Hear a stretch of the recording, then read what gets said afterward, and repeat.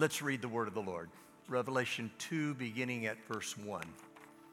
To the angel of the church in Ephesus write, the one who holds the 7 stars in his right hand, the one who walks among the 7 golden lampstands says this, I know your deeds and your toil and perseverance, that you cannot tolerate evil men. And you put to the test those who call themselves apostles, and they are not. And you found them to be false. And you have persevered and have endured for my name's sake, and have not grown weary. But I have this against you, that you have left your first love.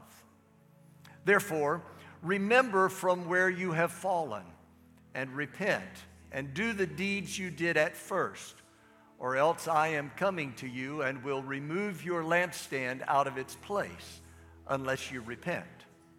Yet this you do have, that you hate the deeds of the Nicolaitans, which I also hate.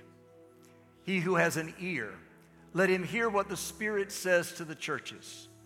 To him who overcomes, I will grant to eat of the tree of life, which is in the paradise of God. Now, Lord, I want to thank you for your presence that we've sensed. We do not take that for granted, but we are grateful. And now, as we come to share this time of the preaching of your word, I ask that you will give us ears to hear not so much what the preacher is going to say, but give us ears to hear what the Spirit will say to us in the midst of the preaching. Give me clarity of thought and of speech so that I can proclaim your truth with boldness in a manner that will not be distracting from what you want to say. I lift up other life-giving churches and I pray blessing upon them today. I lift up our loved ones not yet walking in right relationship with you, and I pray especially for sons and daughters who have wandered from the faith. I ask you to send the Holy Spirit after them so that not one of them will be lost. I thank you, Lord, for all that you're doing. I pray all of these things today in the only name that matters, the strong name of Jesus. Amen. You may be seated.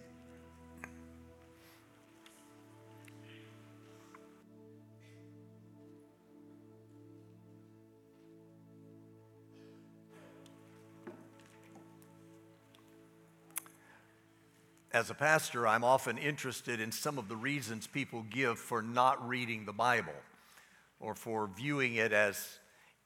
not viewing it as any kind of authority in their lives. I hear things like, well, it's old, it's outdated, it's irrelevant. Some view the Bible as nothing more than a collection of fables. Others may call it good literature or perhaps musty history. But that's about as far as it gets. In their mind, it surely contains nothing of value to living life in these modern times.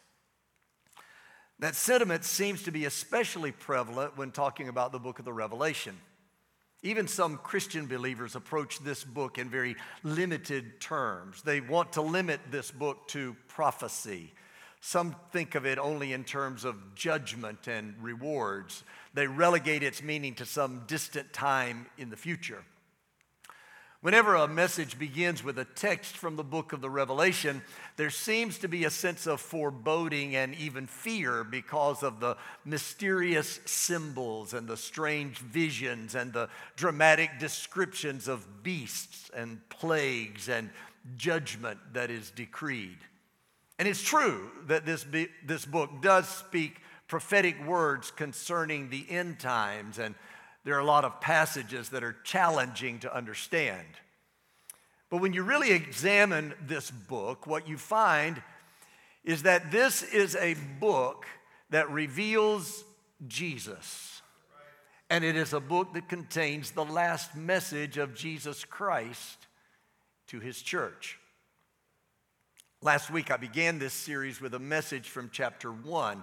And in that chapter, beginning at verse 11, the beloved elder John writes and says that he was instructed by the Lord Jesus to write to 7 churches, to Ephesus and to Smyrna and to Pergamum and to Thyatira and to Sardis and to Philadelphia and to Laodicea.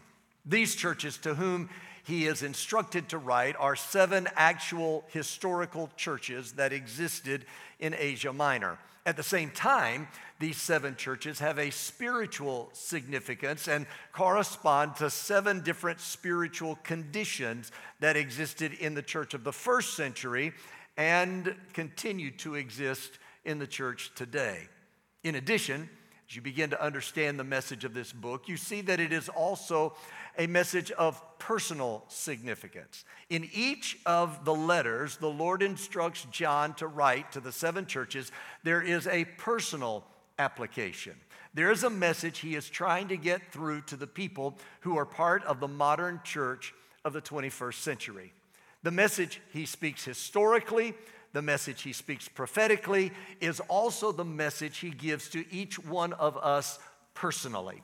Throughout the book of the Revelation, in the midst of the thunder and tribulation and wrath and praise and worship and new beginnings, the message the Lord speaks is the message that says, you can be an overcomer.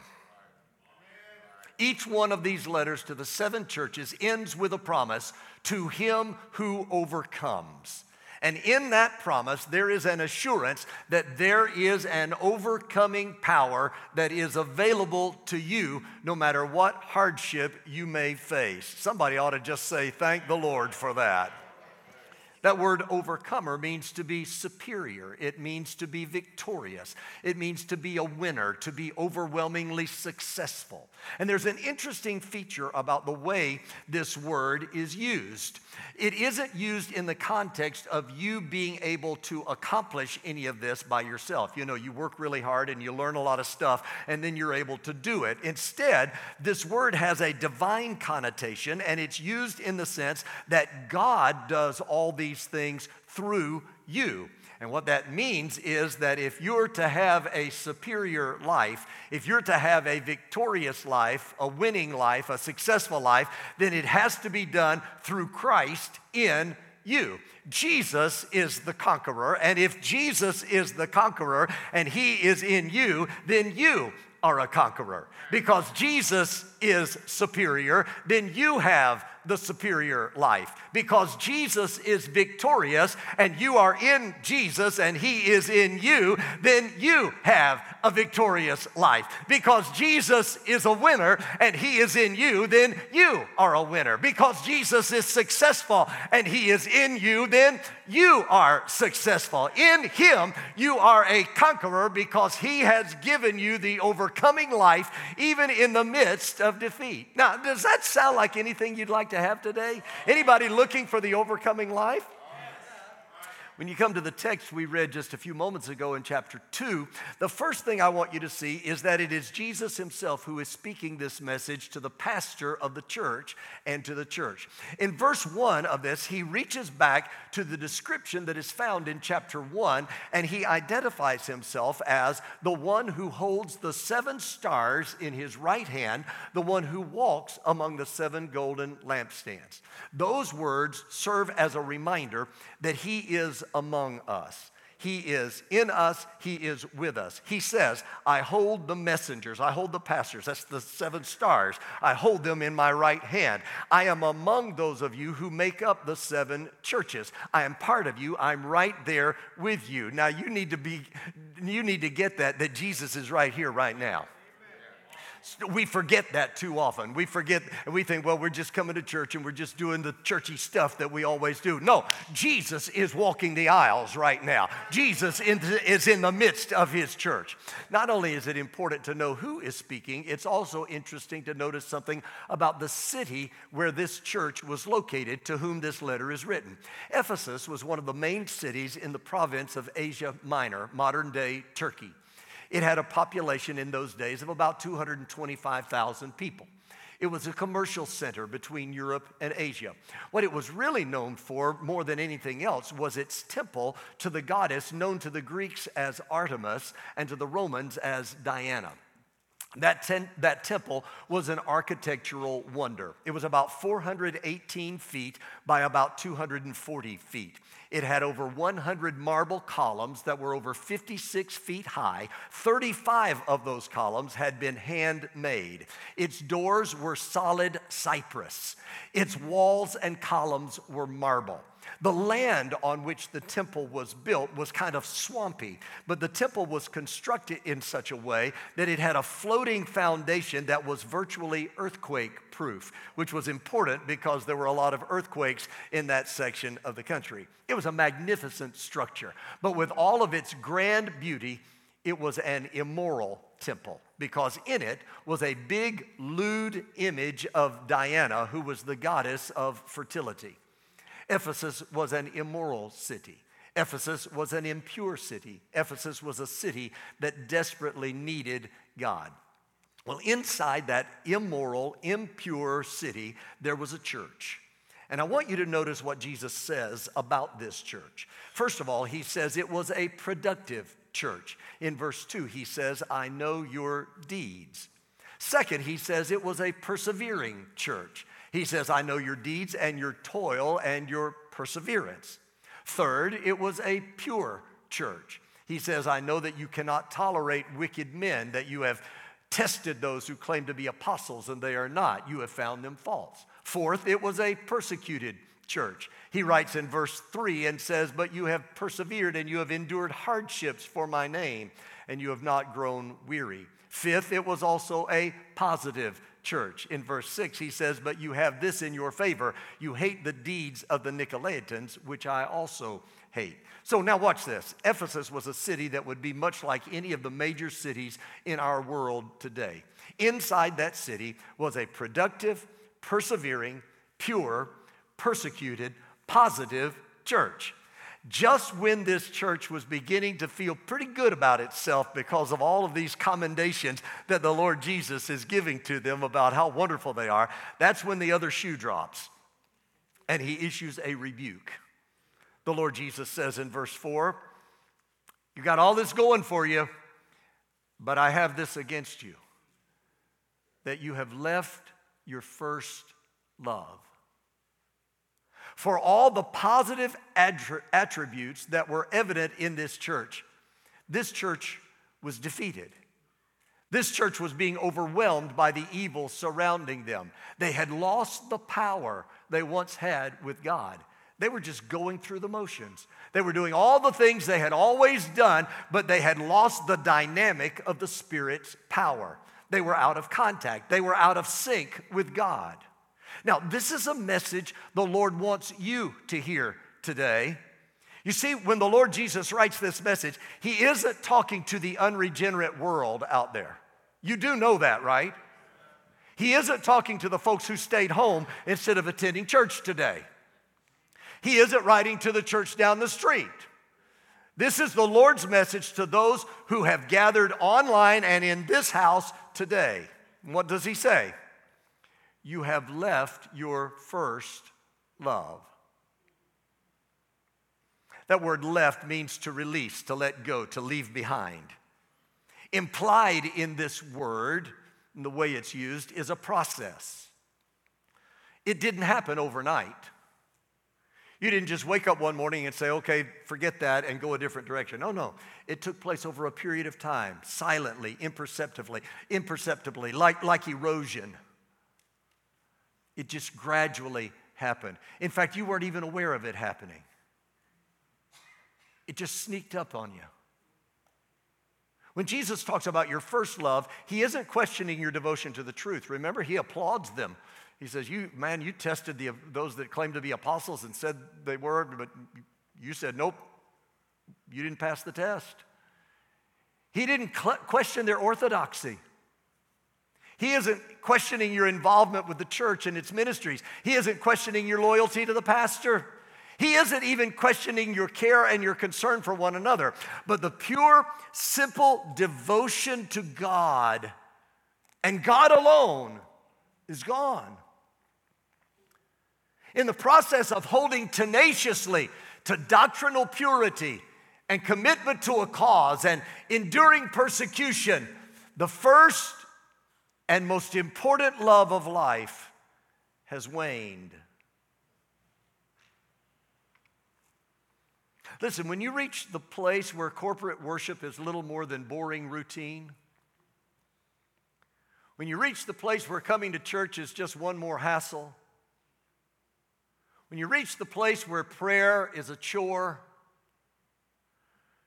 when you reach the place where reading your Bible is little more than an exercise in discipline,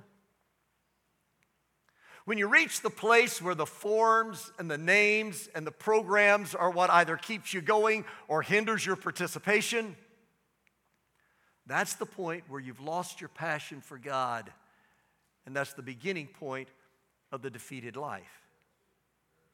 What's missing is the singular devotion where you are obedient to the two great commandments identified in Luke 10:27.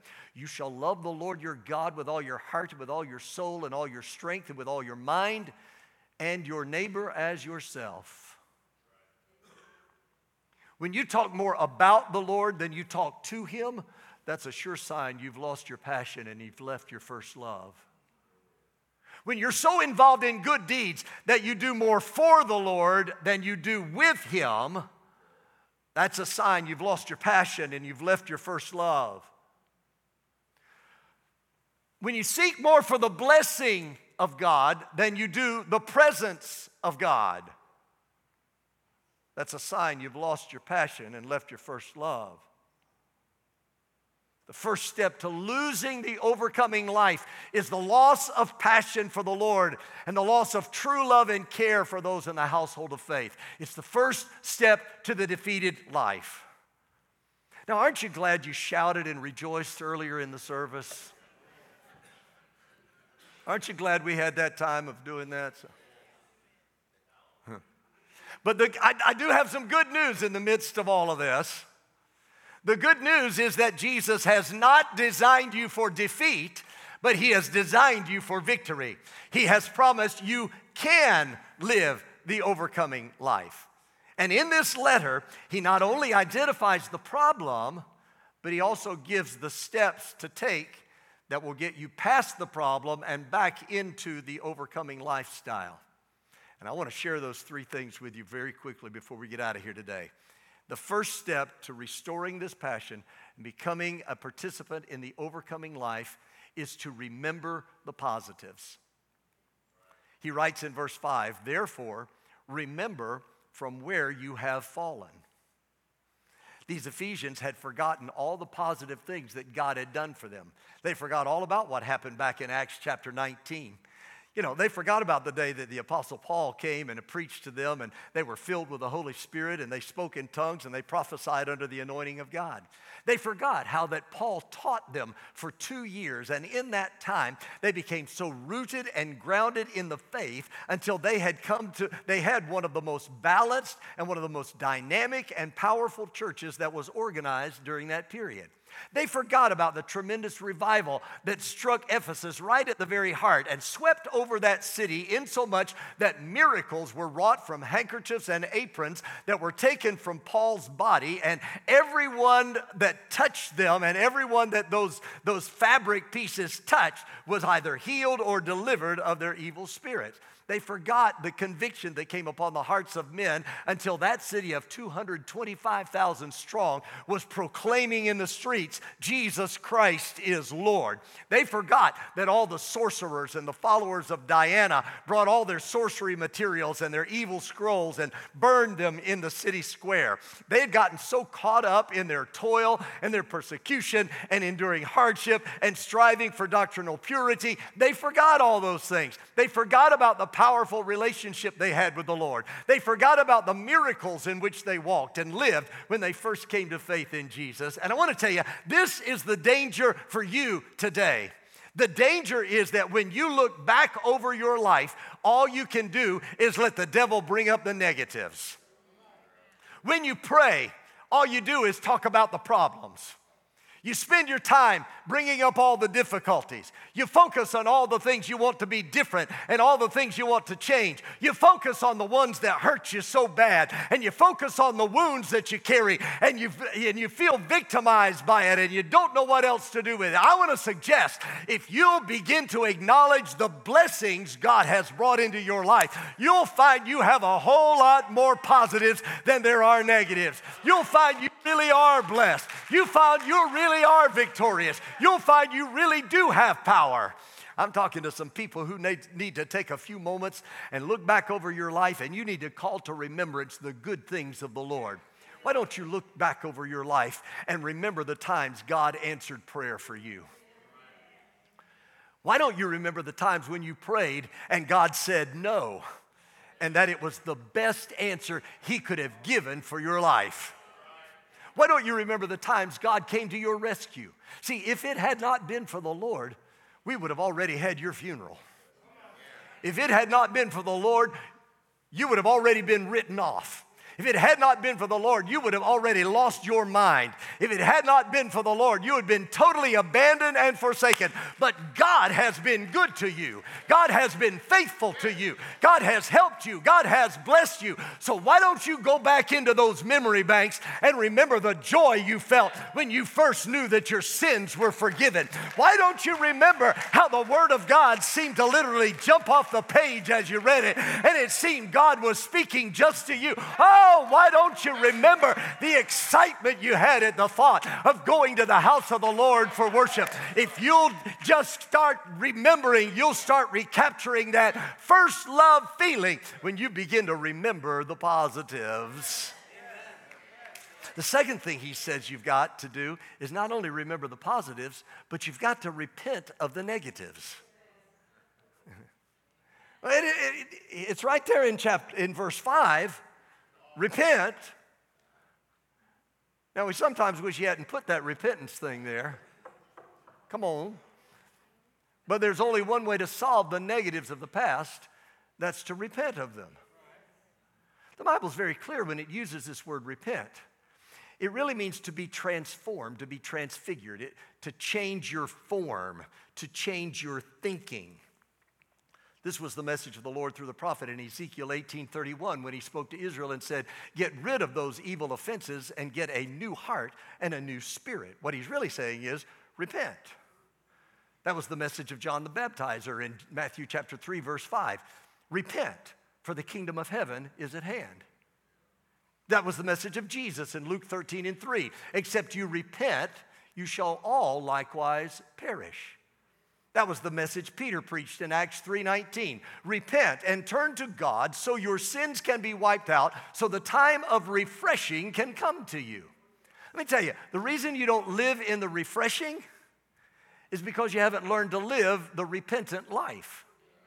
You haven't learned to live the changed life. You haven't learned to live the transformed life. You haven't learned to live the different thinking life. See, the word really means to change your mental set. It means to turn around and go in the opposite direction from the one you're traveling. It means to bring your actions into agreement and into alignment with God's word. You see where you've strayed. You see where you've broken fellowship. You see where you've become occupied with other things so that your passion for God has waned. And when you see where you are and then you see where God wants you to be, do something about it. Repent. Turn around. It's an imperative, meaning don't wait. It's urgent. Don't put it off. Don't wait for a more convenient time. Do it now. Let me tell you, we hear messages like this and we're listening to the preacher preach and we go, okay, well, when the invitation is given, then I'll do that. You know, when we sing about 4 or 5 verses of Just As I Am and everybody's caught up in the moment, then I'll repent. No, right now, you don't have to wait for an invitation. You don't have to wait for somebody to say, raise your hand if you want to pray a sinner's prayer. No. Right now, you just turn your mind around. You just change your thinking. Say, I've been following my way. Okay, God, I'm going your way. I'm not going to go my way anymore. I'm going to go your way. In that moment, that's when it happens.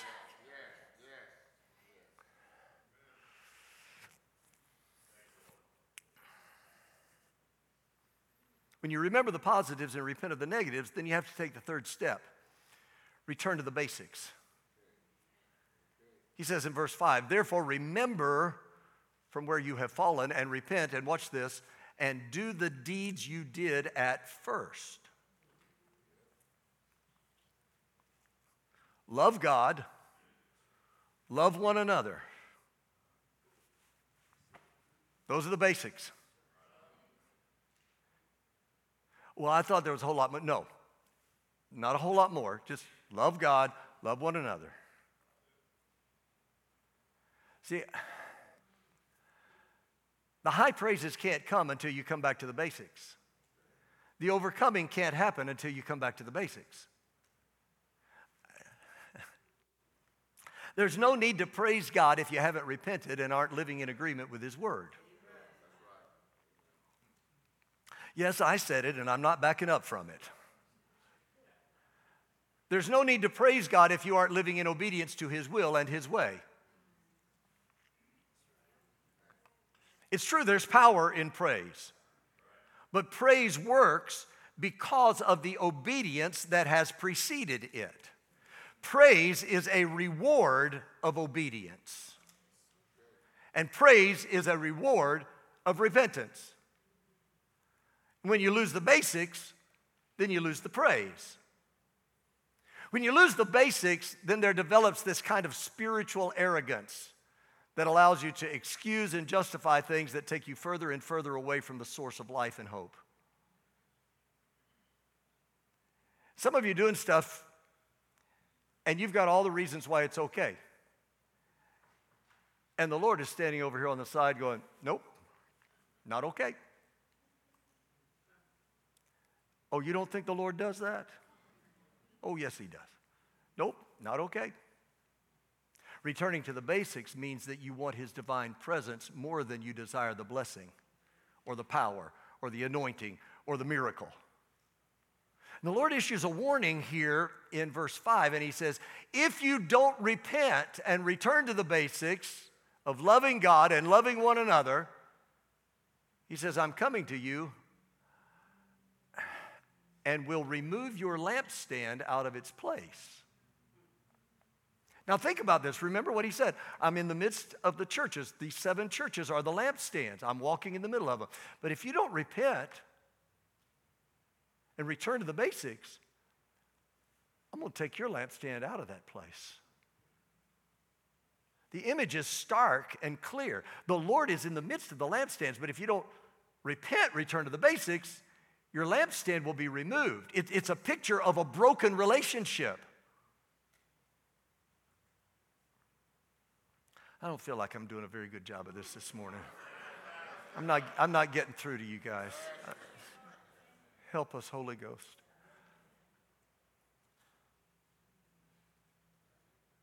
I don't have words to describe the terror of being removed from His presence. The awesome awfulness of being removed if you don't repent and return to the basics. However,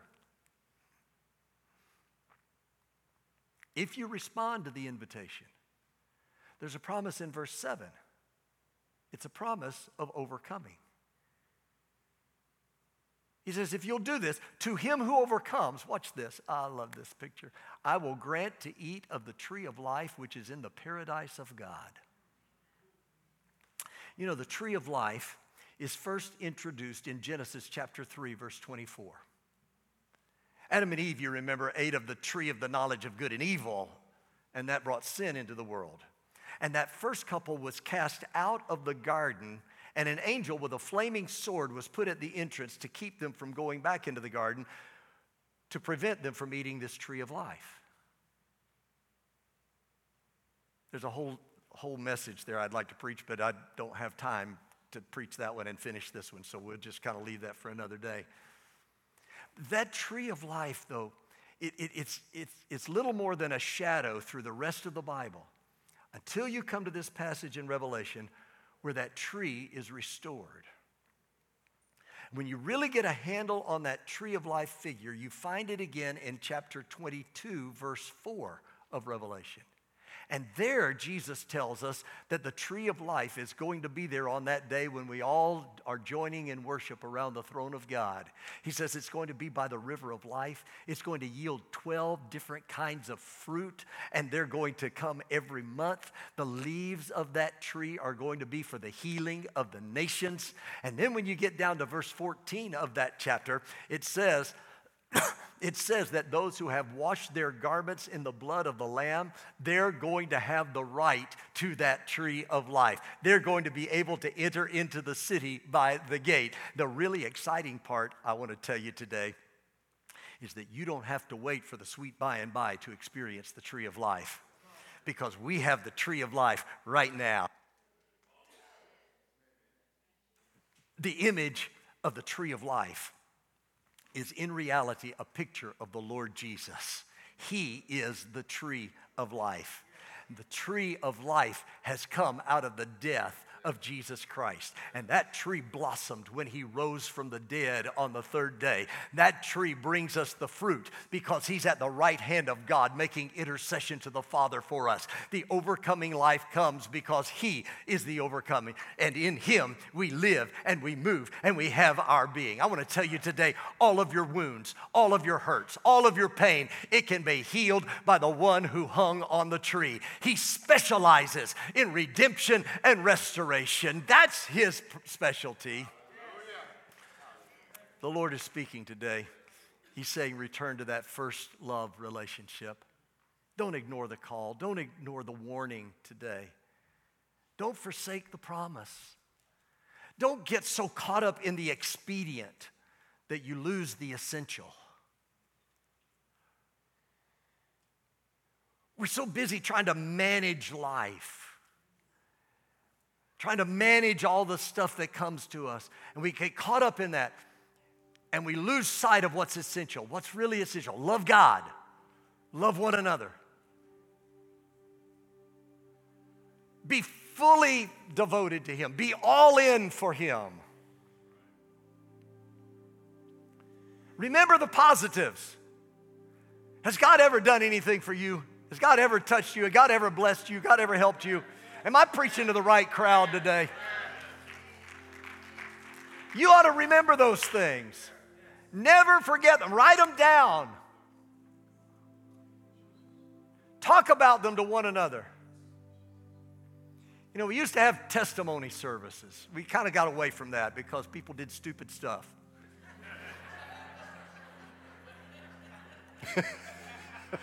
You know it's true.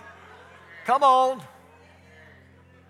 We got tired of people standing up and saying, oh, the devil's been on my back all week long. Praise his name.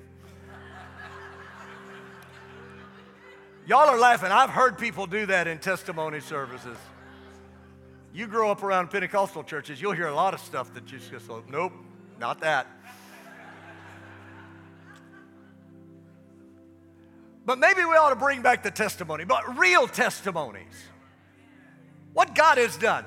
Because I seem to remember in this same book, they overcame him, that is the enemy, by the blood of the Lamb and by the word of their testimony.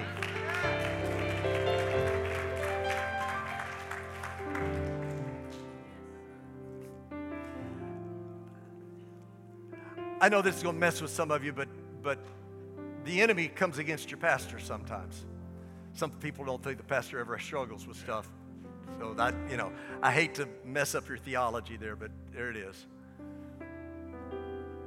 But one of the most effective things when he wants to slam me with something is to say, you know what? I see all that you're doing, but, I remember.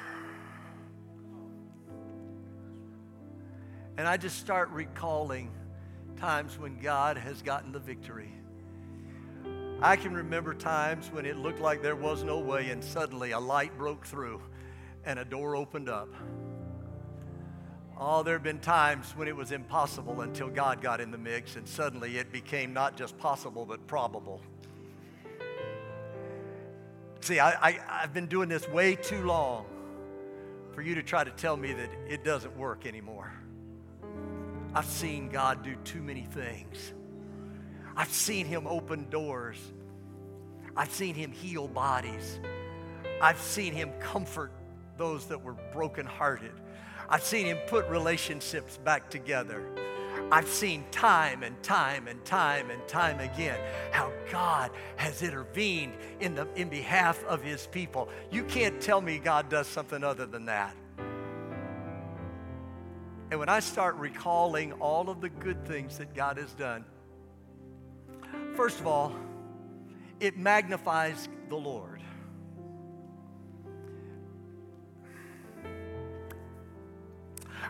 I'm trying to wind this down. I'm trying to land this plane, but I need to make one more pass over the runway, okay? Because what happens is when stuff happens in our lives, what do? We start focusing on the negatives. And the moment we do that, what do? We magnify it. Because that's all we can see. And it looms like this huge mountain up in front of us. But when I start remembering what God has done, where God has brought me from, I start focusing on him. I start magnifying him. I think that's why David sang, "Oh, magnify the Lord with me, and let us exalt his name together." Because whatever I start magnifying grows.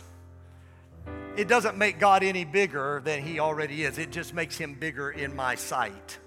I can see more of him, and I start magnifying him, and suddenly I begin to realize he's so much bigger, so much greater, so much higher, so much grander than any mountain that tries to rise up in front of me. And when God gets big, mountains start to shrink.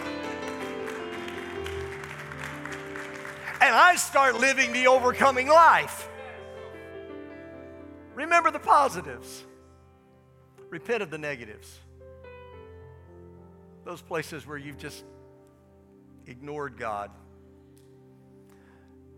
You may think that you've done that too long. It's never too long, and it's never too late to turn around. You cannot go so low.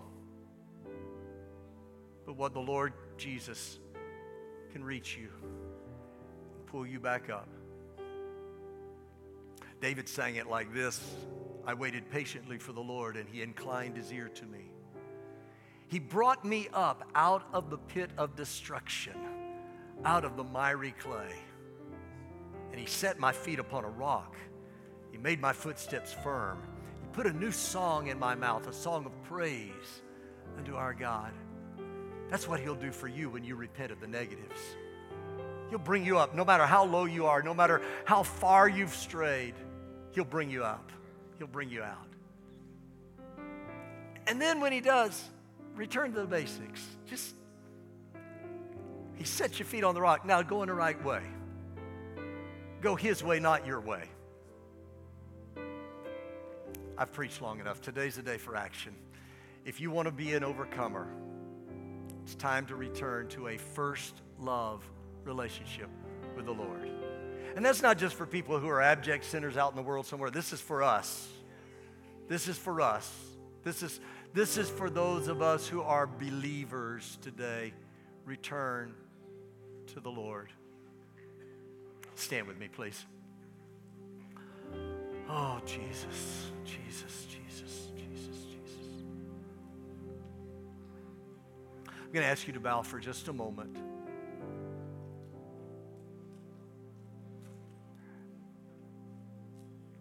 There are two groups of people that I specifically feel I should be praying for today in this service as we bring it to a conclusion. First of all, I want to pray for those of you that would acknowledge, Pastor, when you're preaching today, that's me. I've been wandering away from that close relationship with the Lord. No, you're not a bad person. You're just not as good as you can be and as he wants you to be. You've been wandering away. You've been focused on other things other than your relationship with him. And today you want to turn that around. If that's you, would you just put your hand up and put it right back down, just so I can see who I'm praying for? Yes, thank you, thank you, thank you. Number of hands, thank you so much. You can put it right back down. Thank you, thank you. Second group of people I feel like I need to be praying for today. Some of you are here and you say, Pastor, I have wounds and I have hurts and I need to be healed by the love of Jesus today.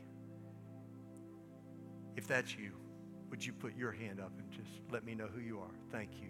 Oh, wow. Yes. Thank you.